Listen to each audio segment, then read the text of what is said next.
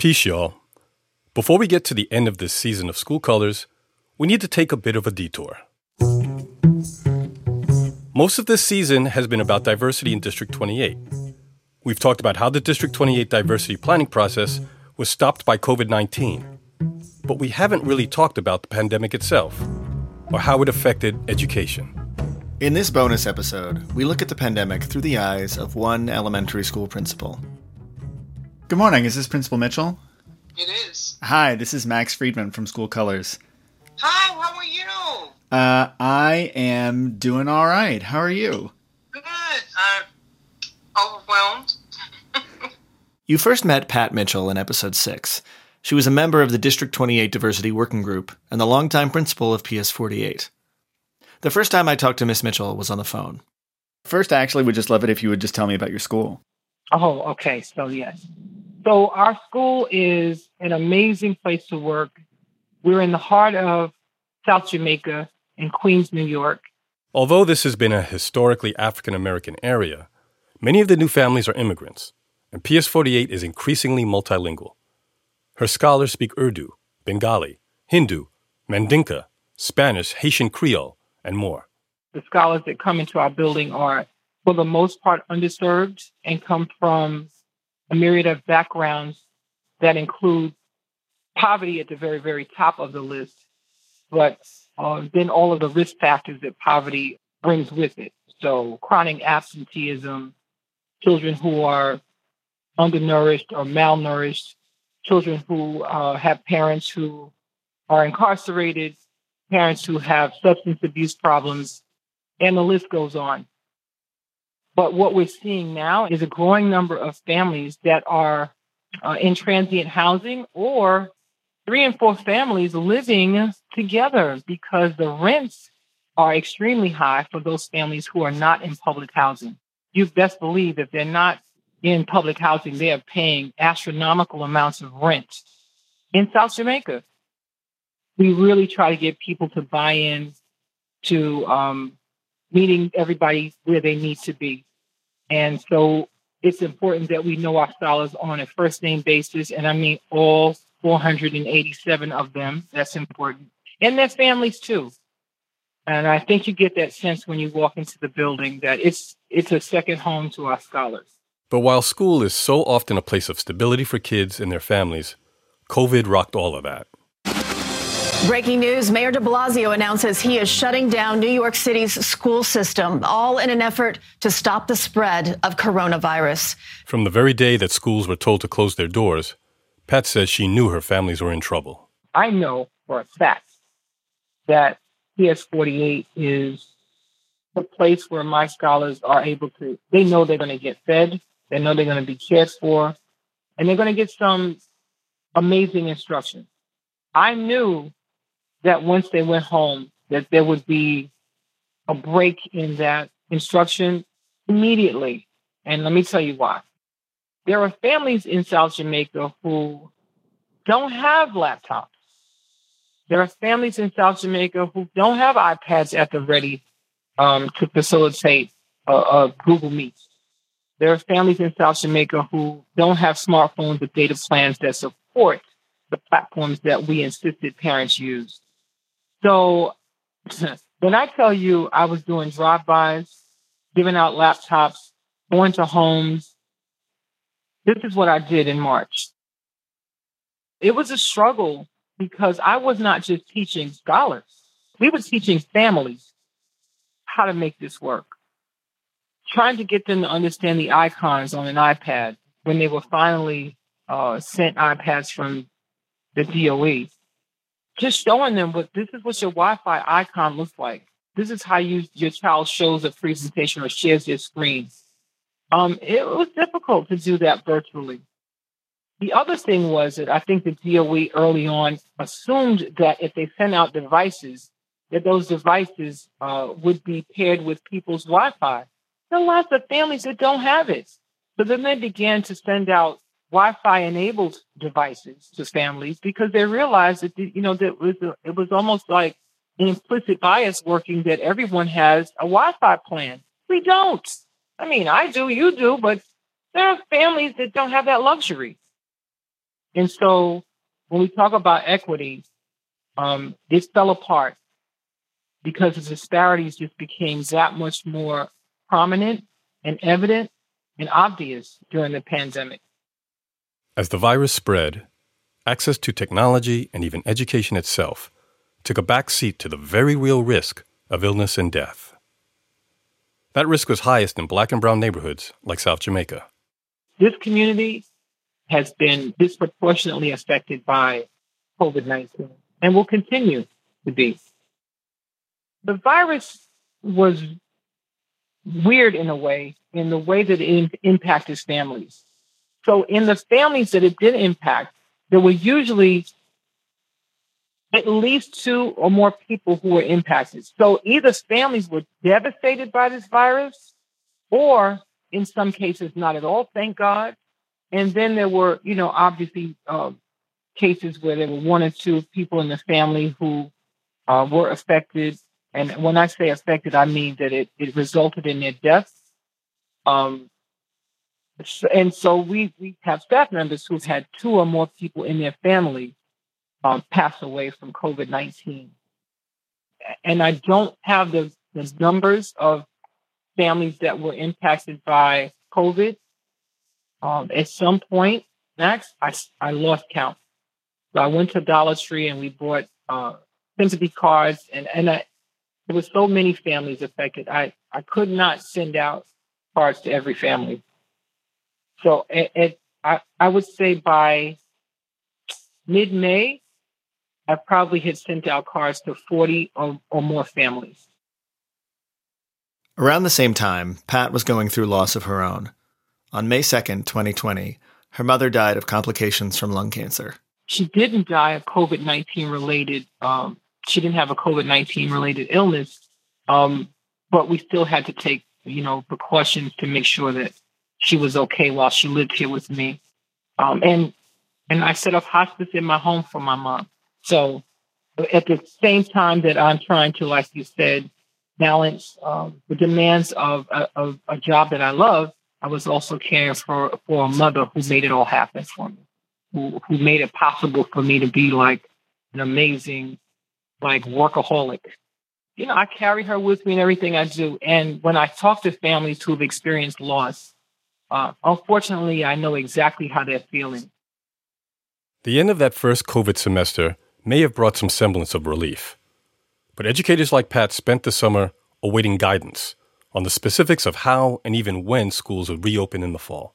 The nation's largest school district is pushing back its start date. In a surprise announcement today, Mayor de Blasio moved the first day of New York City schools from September 10th to September 16th for remote learning and September 21st for in-school classes.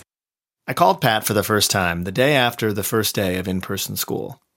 We talked for almost an hour and a half, and it was only the first conversation of many.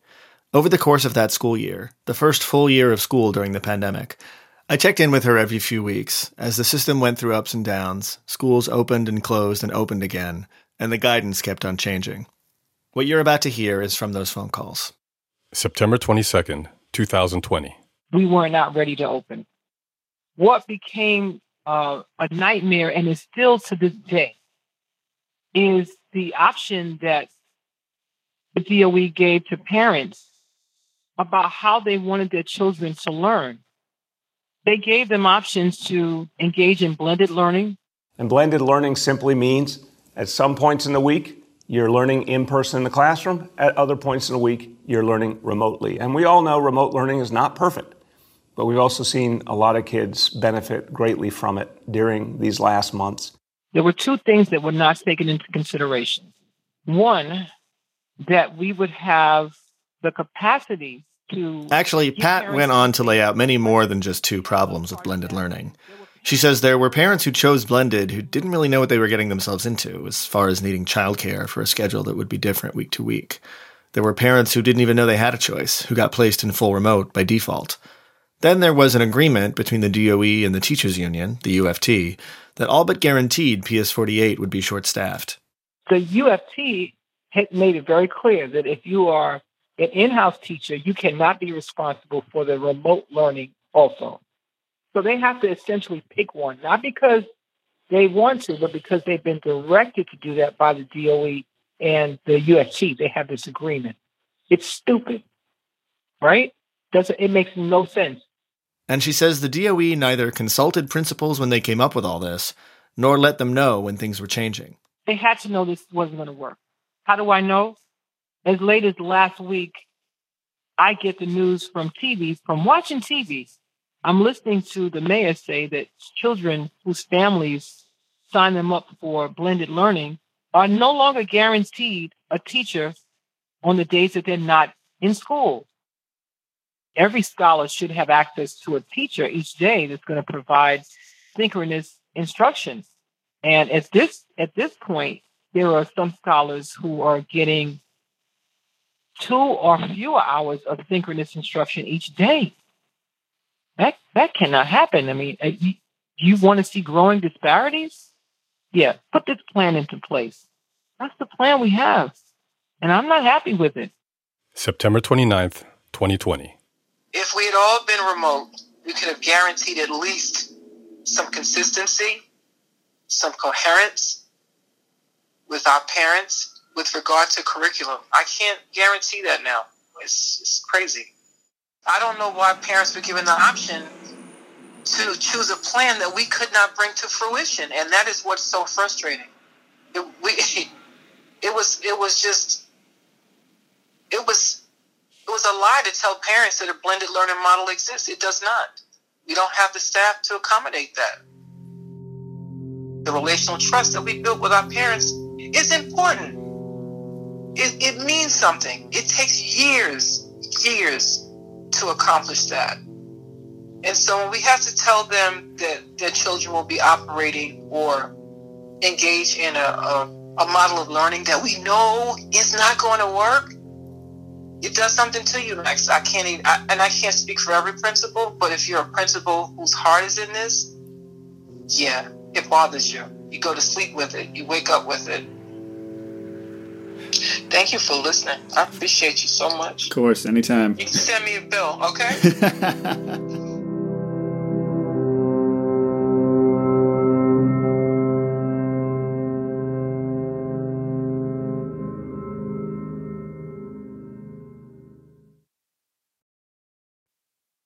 Simply put, an afternoon of chaos and confusion for public school parents, teachers, and students, some now scrambling for commuters and childcare. New York City public schools will be closed tomorrow, remote only, as the average weekly positivity rate in the 5 boroughs hit 3%.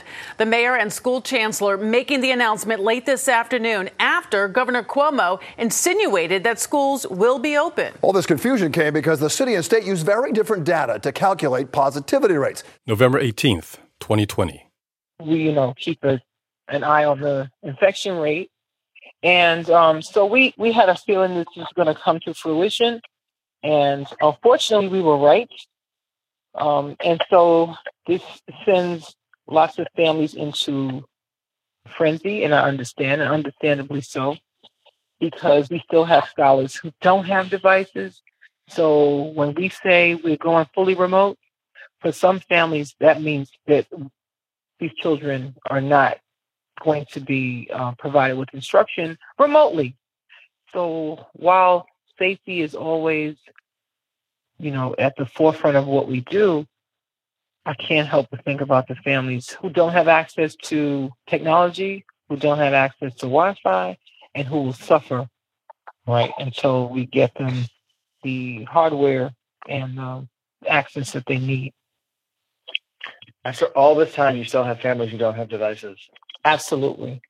Either because for some reason they didn't get the memo that they had to request them, and they don't know how to request them, or they have requested them and they're still on back order. That has been a huge issue. If every scholar doesn't have a paper and pencil when they walk into my building, they're not really ready to work, right? Cops don't show up without their Glocks, right? Firefighters have on their para, doctors have their stethoscopes. If scholars are in the building or out of the building without an iPad or a device to learn, then they're not ready. So what are we doing here? Let's make sure, everyone has what they need so we can start this race. That hasn't happened. New York City's public schools will begin to reopen for in-person learning on December 7th, starting with elementary schools for students whose parents agree to a weekly testing regimen for the novel coronavirus, Mayor Bill de Blasio announced on Sunday. December 10th, 2020. So again, we find out that school's reopening December 7th, not in a respectful way. We learn from parents. So the chain of communication is horrific at DOE. But aside from that, we also got a very strong email about the fact that we are not to allow students in whose parents did not consent to testing. And that has created a tremendous backlash with parents who don't want their kids tested. They don't want to consent to be tested. But we're supposed to refuse entry to those scholars. For me on the outside, it seems really logical that if the goal is to keep down community spread, then you need randomized testing of kids in schools. And logistically, it makes much more sense to test them on site than to rely on whatever fragmented network of people's providers. That makes sense to me. So why are people upset? Well, I think that in the early part of the year, the test was invasive. We were doing nasal swabs. The other thing is they feel like they don't want to know if their child is positive or not, believe it or not. I talked to a parent that says, you know what, if they're positive, they're going to get over it. Really? There are people who don't want to know. They just don't want, people who just do not prescribe to testing, vaccines, any of that. I get it. Okay. All right. Well, and again, these are just two parents I spoke to. I can't say they speak for everyone, clearly, but interesting insight. I was floored. You don't want to know? You don't? Oh, okay. But there was at least one bright spot for Pat. She had started the year with a staffing crunch, in part because of the DOE's agreement with the teachers union, which said that teachers could only teach in person or remote, which meant kids in blended learning would have different teachers on different days. By December, many of Pat's teachers agreed with her that this was unsustainable. On the down low, my teachers have opted, in many cases, to say, listen, cohort A, I'm teaching cohort A because these kids come in on Monday, Tuesday, Wednesday for this week. And on Thursday, Friday, they're home. I'll still teach them, Ms. Mitchell, because it's too confusing to the parents. And I'm like, thank you, Jesus. But essentially, they're not supposed to do that. The city had put a lot of effort into figuring out blended learning, based on the assumption that many parents would jump at the chance to send their kids to school in person, even a couple days a week. But by the end of 2020, 2/3 of students citywide were still opting for full remote. The upside was that many school buildings had more space than they expected, which allowed PS48 to do away with the cohorts and offer in-person, socially distanced learning 5 days a week, starting in January. February 19th, 2021. But it's been going well, and it's really refreshing to have more scholars in the building, and they're happy to be there. It's a little weird because we're not at full capacity, but there's some sense of normalcy back in the building. Still challenging because even though they're there, you still have to maintain social distancing with them. But that's difficult. I've been in a room with 16 4-year-olds keeping masks on as a joke. Pat had a medical accommodation, a formally recognized health reason for working remotely, but she started going into the building anyway. So, there are people saying, you're going to forfeit your accommodation. I don't really care. I think sometimes people need to see you. People who are in the trenches, and I use that term because, you have teachers who are home and teachers who come into the building consistently every day. And they are our essential workers putting themselves at risk to ensure these kids are educated. And I think for me, I needed the accommodation. Okay, I was granted one, but I still think people need to see that you're a team player. People just need to see that you are, you're around, you're engaged, you care. March 16th, 2021. Hey, Pat, how's it going? Jeez, the day is long and arduous, but I'm hanging in there. How many of your kids are back in the building at this point? About 130. Out of how many total? 547. Okay, so it's still about what's that? About 20%? Yeah, just about that. One class on each grade. It's a lot, but again, I'm not complaining. Only because you asked. It's like amazing. And I know it is overwhelming. I know that this work can take you under if you let it. So I try not to let it take me.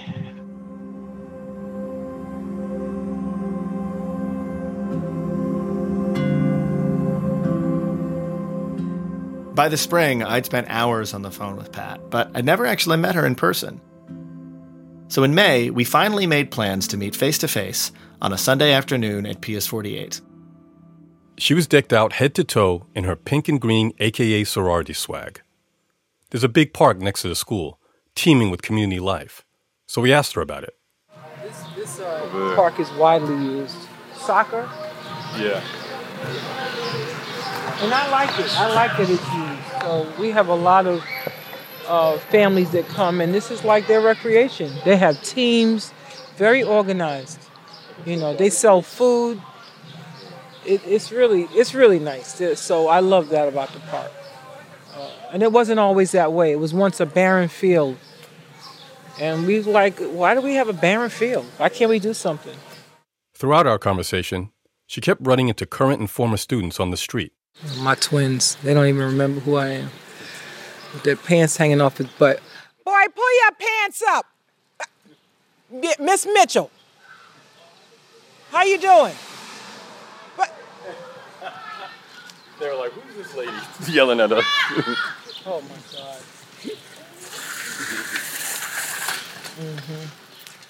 Oh, my God. Yeah. How are you? Good. I'm going to hug you. How you doing? Good. I didn't realize it was you. How are you? Good. No. How you doing? How's mom? Good. Yeah? Yeah. She walking around this pants up. Yeah. Y'all look good. I am really proud of you. Thank you. All right. Wow. I don't even want to ask them how old they are. I feel really, really old. After 29 years in the school system and 15 years at PS 48, Pat had decided to retire.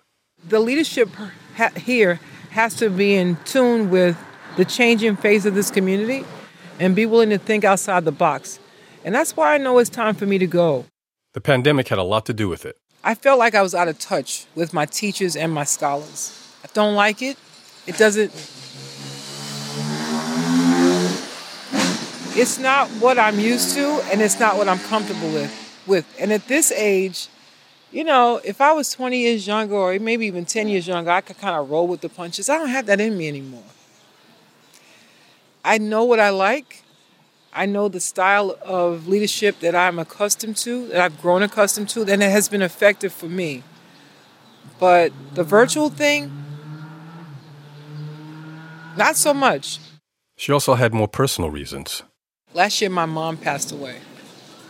And my mom hated my job. She loved the work. She hated my job, if that makes any sense. But when she passed away, her words kind of resonated with me. And I just thought, your mom is right. The work has to be done, but you don't have to be the one that does it. Like, spread the wealth. Like, let somebody else do it. They might do it better than you, right? That was a novel thought. Like, shit, Pat, there might be somebody out here that does it better than you. Like, get over yourself. So that was a realization that I came to. the third thing, and probably the most important thing, is that I kind of prioritize, my wants and needs in life, and fell in love with a man I've known all my life. And I thought, I've never seen you like this before. He thought the same of me. And he just made me an offer I couldn't refuse. When that happens, when you lose someone you love, or someone points out to you that, you know what, we got more years behind us than ahead of us, let's change the course of our lives, it makes you think about those things that are important. It does. It changes your perspective. And so while this work is important, my happiness is even more important. So I'm deciding to leave because I think PS48 deserves to have someone in a leadership position that is this is my number one priority. It's not mine anymore. So is my work finished? Absolutely not. But I'm not going to do the work. I'm going to let somebody else do it. But I'm looking forward to this next chapter. I don't know what I'm going to do. I don't know. But I'm looking forward to it. You guys need an assistant?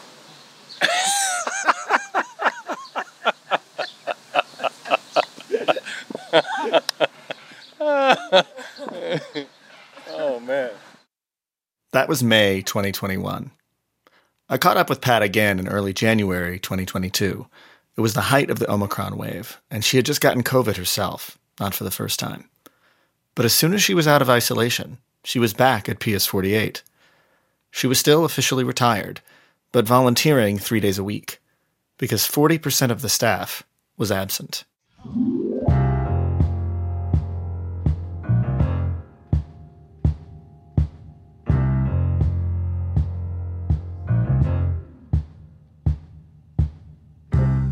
School Colors is created, reported, and written by me, Mark Winston Griffith, and Max Friedman. Produced by Max Friedman with Carly Rubin and Alana Levinson. Our editor is Soraya Shockley. Our project managers are Soraya Shockley and Lindsay McKenna. Fact-checking and archival research by Carly Rubin. Engineering by James Willits. Original music by Avery R. Young and the Deacon Board. Additional music by Blue Dot Sessions. Thank you to Leah Donnella, Steve Drummond, and the entire Code Switch team. Thank you to our executive producer, Yolanda Segueni, and NPR's Senior Vice President of Programming, Anya Grundman. Season 2 of School Colors was made possible by NPR, the Spencer Fellowship in Education Reporting at Columbia University, and by the Brooklyn Movement Center. Until next time. Peace.